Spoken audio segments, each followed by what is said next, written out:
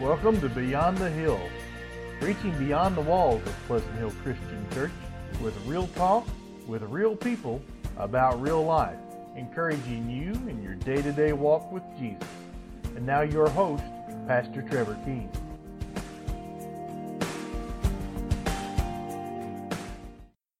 Hello and welcome back to Beyond the Hill, where we are real people talking about real life and just want to aid you in your walk with the Lord. This podcast is intended for you to, each and every month, to just get a little bit of supplemental content.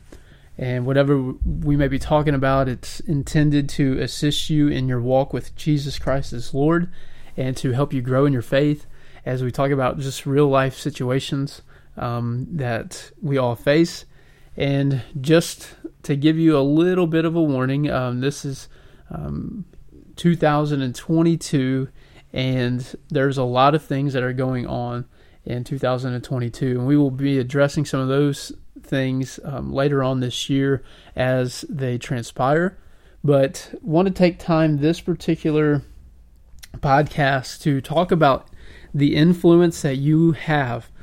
Now, if I were to ask you, do you have influence? Many people might say no. Bruce, do you think you have influence? Me personally? Yeah. Yeah, everybody's, people watch. Mm-hmm. So yeah, everybody has influence. Whether you see it or accept it or acknowledge it, you have an influence on somebody. Yeah, just kind of off subject here. I was just talking to Bruce before we began this podcast recording. I said, man, we ought to start video recording on a YouTube page, chilling in the basement with Bruce, where we do a podcast recording. And I thought maybe we could grow and have millions of subscribers and followers. And here we are in Mineral Point, Potosi, Missouri area with all this influence through just a podcast recording. But on a serious note, each and every person that listens to this podcast, each and every person that you may be driving down the road, or you may be walking through the park, you may be just cleaning the house, and you're listening to this, again, it's intended to be a supplemental resource to help you in your walk with the Lord Jesus. And ultimately, I pray that each and every person that does listen to this is growing each and every week in their faith and are part of a great home church where the Bible's being preached and the name of Jesus being exalted and proclaimed. But we know that there are things that we do face, there are questions that we may have, and there are real life scenarios that we are curious about. So the one I wanted to talk about today is the influence that you may have that you may not even think you have. And, I would love to have my wife on here on this topic, and maybe we will one day. And we've had her on before, but my wife is a stay-at-home mom, and she currently homeschools my two oldest, is beginning my third, and we'll have at one time all four girls. She'll be homeschooling them. And that's her goals, that's her intention. And, she is not one that will ever speak in front of a group of people. And she probably feels like she has very little influence. But I believe she has just as much influence as I have. And the reason I say that is because... Maybe more, yeah. Because influence isn't just about the amount of people sitting and listening to you, or the amount of people that subscribe to your channel or like you or follow you on Facebook. There are so many people that may see my wife and maybe try to imitate her, or just see a characteristic that they wish they had, and they may see it in her.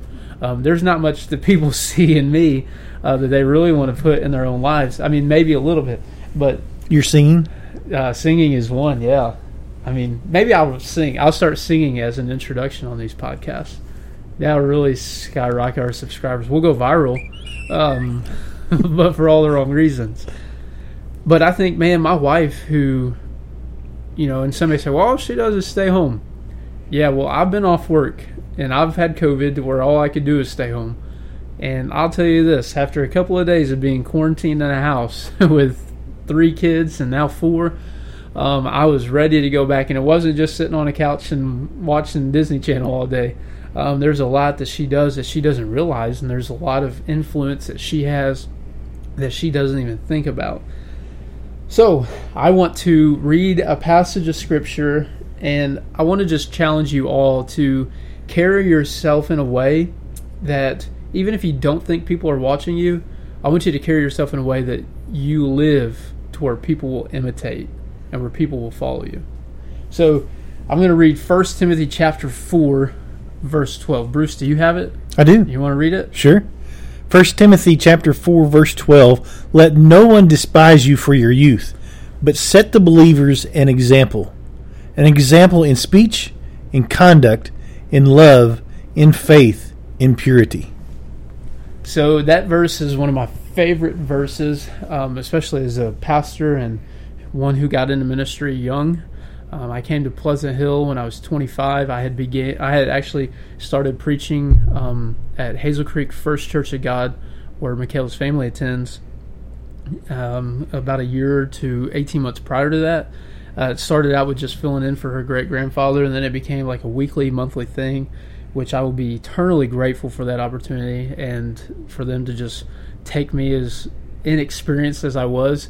If you thought I was inexperienced at Pleasant Hill, they got me right out of nowhere. I had no experience, and they just graciously took me in, and I got to preach there and got into ministry at a young age.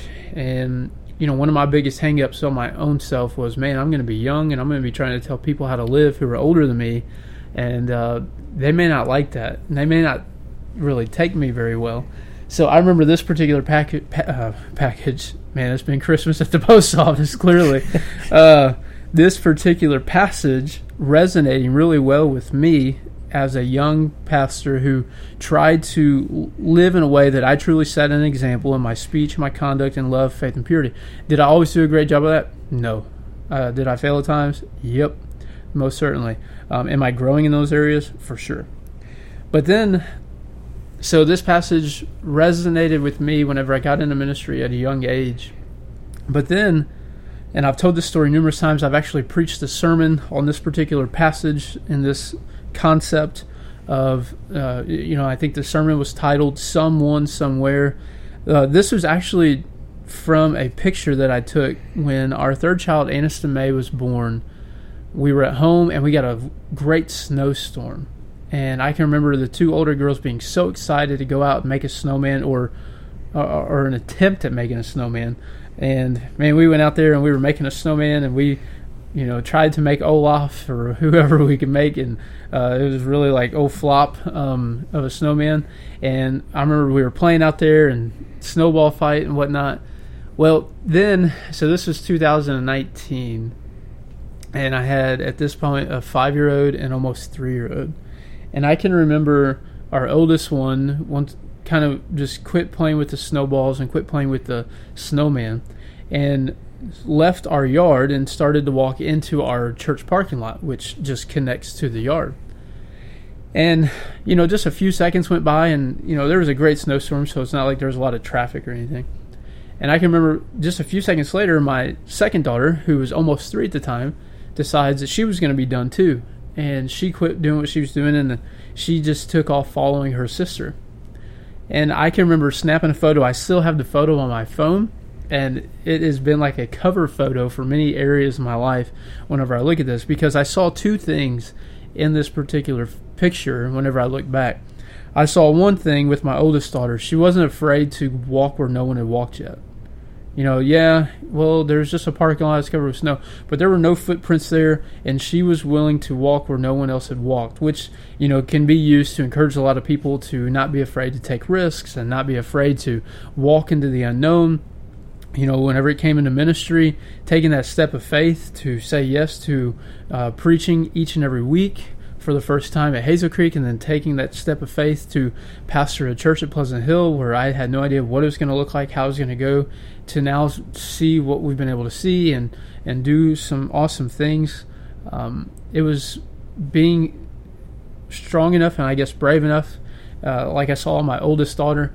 But then I saw in my youngest daughter, she was not called or directed to follow her older sister, but she did. Are you the oldest, Bruce, or you have an older brother? I have an older brother. So you remember those days where you wanted to be maybe like him or play with him or compete I'm not sure what the age difference is, but 5 years older. 5 years. So can you maybe remember times in your life where you wanted to be with or kind of fit in with? Yeah, probably. He was probably a junior or senior in high school, and I was, just in middle school, and I wanted to be on the basketball team like the big brother, and wanted to be with all his friends and follow around like that. He didn't accept that very well. Yeah. I understand that. I was the older brother, and I have a younger brother, 2 years younger, and but yeah. Anyway, I see my youngest take off, and I think, man, she was never called or directed to follow my oldest daughter. She just wanted to follow her older sister. And I remember thinking immediately of this particular verse again, 1 Timothy chapter 4, where Paul instructs this young pastor to set an example, regardless of his age, regardless of what was uncomfortable or what was new or what he may be stepping into, but just to set an example and to understand that he had a lot more influence than he may have ever imagined. So you're saying we don't have to be an elder in the church to set an example or to lead? Certainly, yeah. I think that, you always hear the joke of the Back Row Baptist, the Facebook page or the YouTube channel. Even the Back Row seat fillers, if you want to call them Back Row Baptists or Back Row seat fillers, have a lot more influence than they would maybe ever imagine. Hey, I sit back there. You sit in the very back corner. Yeah, you sit in the sound room back row. But it all stems from the understanding and the concept of people are always watching. People are always watching you. People are always watching me. People are always watching our wives. People are always watching our children. And there's going to be two types of people that watch. People that watch us because maybe they like what they see and they want to follow. But then, of course, we're going to have those people that literally just watch so they can see us fall and see us fail and make mistakes. But nonetheless, they're still watching and they're still following and they're still maybe learning from. So these 5 areas that Paul tells Timothy to set an example are 5 areas I want to just break down for just a moment so that those who are listening and even us here in the basement can also hold true to and keep in mind as we live our lives.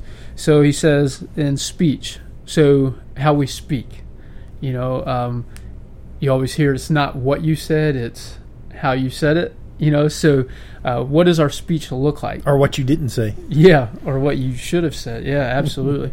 And the beautiful thing about that is just because you say something someone doesn't want to hear doesn't mean you said something bad. You know what I mean? Right. So I think when it comes to speech, making speech not just pleasant and not just mindful, but truly edifying.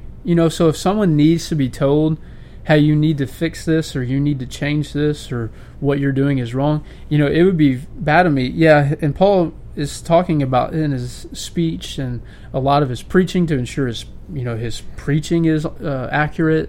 But also when it comes to us and who aren't preachers maybe, people look at the way you talk, the way that you speak to one another, the way that you speak to them, or how you don't speak, or what you fail to say that needs to be said. So here's a goal for somebody. Sometimes it's okay to be the bad guy or the bad lady to say what needs to be said, but it's the way that we say it. It's the way that we handle those particular conversations. Let's just be honest. No one wants to offend people. No one here, I don't know about you, but I don't intentionally mean to hurt people's feelings or make them feel like less of a human being by any means. So sometimes those hard conversations do need to happen, but also be mindful of the way you speak, and the language you use, the words that you use, and the tones that you use. Then he goes into conduct. So the way that we conduct ourselves, our behavior, our day in and day out decisions that people see, especially in today's world where you can Snapchat what you're doing, or people will post you on Facebook, they'll tag you in this, or they'll include you in that. So especially in our conduct, how are we behaving? What are our decisions day in and day out? Is our speech and then is our conduct glorifying the Lord, but also edifying the body and, building each other up? So whenever it comes to our conduct, one of the things that you always hear, and you can remember these bracelets. I remember these bracelets, WWJD. What would Jesus do? And I was always told in my house there was two people. So if I ever wanted to do something, I can remember being told, what would Brother Davy say? Brother Davy was my pastor when I was a kid. And what would Grandma Linda, what would Mama Linda think? And if those two were okay and approving of it, then I could do it. But if I knew that they wouldn't be, I better not think about it. So what would Brother Davy do? What would Grandma Linda do? So maybe everyone needs to have somebody that they really look to or they really respect when it comes to spiritual maturity. What would they think if I were to do this? Or what do they think if I were to tell them what I just did? So in our conduct as well. And then in love. Let's just face it, probably the most overused word in the English vocabulary. Love. We love pizza, we love our spouse, and we use the same word. And, we love politicians, or we love music bands, or we love sports teams, or we love this, or we love that. It's so popular they made an emoji for it, right? Yeah, there's a love emoji. There's a holiday for it now. There's love candy bars, and all this stuff surrounded around love. And it's the kind of love that we ought to be sacrificial. The way that we love, we ought to set an example in the way that we love, which is sacrificial and selfless. And this agape type love that Jesus demonstrated on the cross whenever he was willing to give himself up. If you remember, Jesus says there's no greater love than this, that a friend would give his life for a friend. So that's the kind of love we ought to demonstrate, and that's the kind of love we ought to give and extend to our brothers and our sisters and our neighbors. That we should love our neighbor as ourselves. And, I've referred to this particular verse many times, whether it be through sermons or just conversations. And people ask, well, who's my neighbor? And I'll tell them, just look around. All those people that you see around you are your neighbor. Do you have to agree with them on everything? No. Do you have to condone all of their practices? No. Do you have to support all of their decisions or their philosophies? No. But you have to love them in the sense that you will still be cordial and also love them deep enough to point them to the Lord and show them who Jesus is. So, in those three to start with, in your speech and your conduct and your love, three things that people often see in us. How do we love one another? How are we speaking to one another? And how are we behaving? And then in our faith, this really kind of makes us ask ourselves, what kind of faith do we possess? Is our faith defined by our church attendance? Is our faith defined by the number of prayers that we may pray a day? What kind of faith do we possess? So, Bruce, let me just ask you a question on the spot. I didn't give you time to prepare for this. Thanks. You're welcome. These are the best conversations, though. They're a lot more authentic. And then you can... I'm going to do this back to you. Yeah. Yeah. So, when it comes to your faith, what is something, maybe not be the most important thing, because, I didn't give you time to think about this, but when it comes to your faith, what is it that you want people to see in you that they may be able to imitate themselves? Wow. Putting me on the spot, right? Yeah. People are like, I don't want to go to the basement with Bruce. Not if Trevor's there. And it doesn't have to be super deep. Like I said, I put you on the spot. I didn't give you much time to think about this at all. But just something that, when you think about your faith, what is it that maybe you hope people see in you that they can also imitate? So I'll talk about an instant on my tool truck. Obviously, I play Joy FM all day long, but I conduct myself in a different way than a lot of my customers. Not that there's anything bad with them, but they're in a pretty rough... their conduct's not always, you wouldn't see them in a church pew while they're at work. And there's a lot of professions like that, and I'm not knocking anybody, but there was a young man on my tool truck, and he was using the F word just one right after the other. And his boss walked right up to him in the face and he says, "You need to have more respect for Bruce. You know he doesn't talk that way. Mm-hmm. Quit doing that in front of him." And the kid kind of bulled up in front of his boss a little bit, but then after his boss walked off the truck, he apologized to me. So they realized my faith through my conduct. Yeah. So they were able to see in you, one, that, yeah, your speech and your conduct matched what you believed in, you know, and I would imagine the way you live and the way you hope to live in all times, not that we always do like we hope and wish, but everything that we do and everything that we say, we hope to, you know, imitate Jesus, you know, the way that he lives and the way that he carried himself. So, you know, so whenever people look at you and the faith that you possess, is it visible? You know, and in that case, yes, it is. So are the people that are listening to this, do you have a faith that people actually see? If your faith is defined by a church attendance record, then I would tell you that it is very shallow, and your relationship with the Lord may be very shallow. And not that I'm knocking you or condemning you, because I love you enough to tell you that God wants you to live in such a way that, as James wrote about, his entire book almost was about faith and works just being hand in hand. Like, you have such strong faith that it is seen through all that you do, and the works that you do are just evidence of the faith that you possess. So what I encourage you to do is just see what kind of faith you possess, and is it visible? Do people see Jesus in you? And if not, then what can you do differently? How can you change maybe steps 1, 2, and 3 that we just read, the speech, conduct, and love? Maybe steps needed to be taken. And then lastly, it's purity. Purity. And this is when it comes to the way that we think, the way that we talk, the way that we behave. This just kind of covers everything. And really what it boils down to is, do I truly live pursuing righteousness? Jesus said, "Blessed are those who hunger and thirst for righteousness."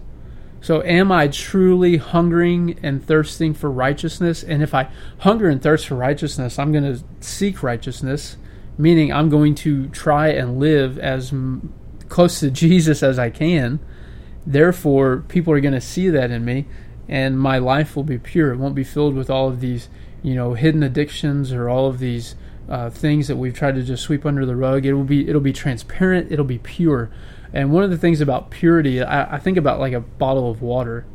You know, whenever you get just a pure bottle of water, there's one thing that you can do, whether it's Dasani, whether it's Aquafina, whether it's Deer Park or Ice Mountain, you can see right through it. The water itself, you can see right through the water. And if you were to mix in anything, regardless of the name on the front, it would not be pure and it wouldn't be clear anymore. So that's kind of like the visual I use whenever it comes to living in purity, that it's completely transparent, it's completely visible, there's nothing else to, you know, pollute it or corrupt it, and that what people see is truly what I am and what they get. So in those 5 ways, those are 5 ways that you and I live out influence, and that people are looking at those things in our lives. So even though you might not feel like you are an influence by any means, I want you to know in those 5 things, people are looking. And people may be learning, people may be trying to imitate, or people are seeing maybe hypocrisy or flaws in us in these particular areas. So as I titled that picture, as I titled the sermon, as I'll title this, Someone Somewhere. So each and every person listening to this, regardless of what kind of job you work, regardless of what you do, regardless of how many or how few social media followers you may have, know that you are leading at least someone somewhere. So the question is, where am I leading them? And that is measured by what Paul told Timothy in these particular areas of influence, in these areas of example. So my hope is that you would be more mindful of your influence that you may have, and that you would lead people in a greater way, ultimately leading them to Jesus, but ensuring that these areas of your influence are true and are pure. So again, you are leading someone somewhere. It's just a matter of where. Until next time, we hope that this is a good supplemental resource. We pray that God will bless you and God will use you in mighty ways. May He lead you, may He bless you, and God bless.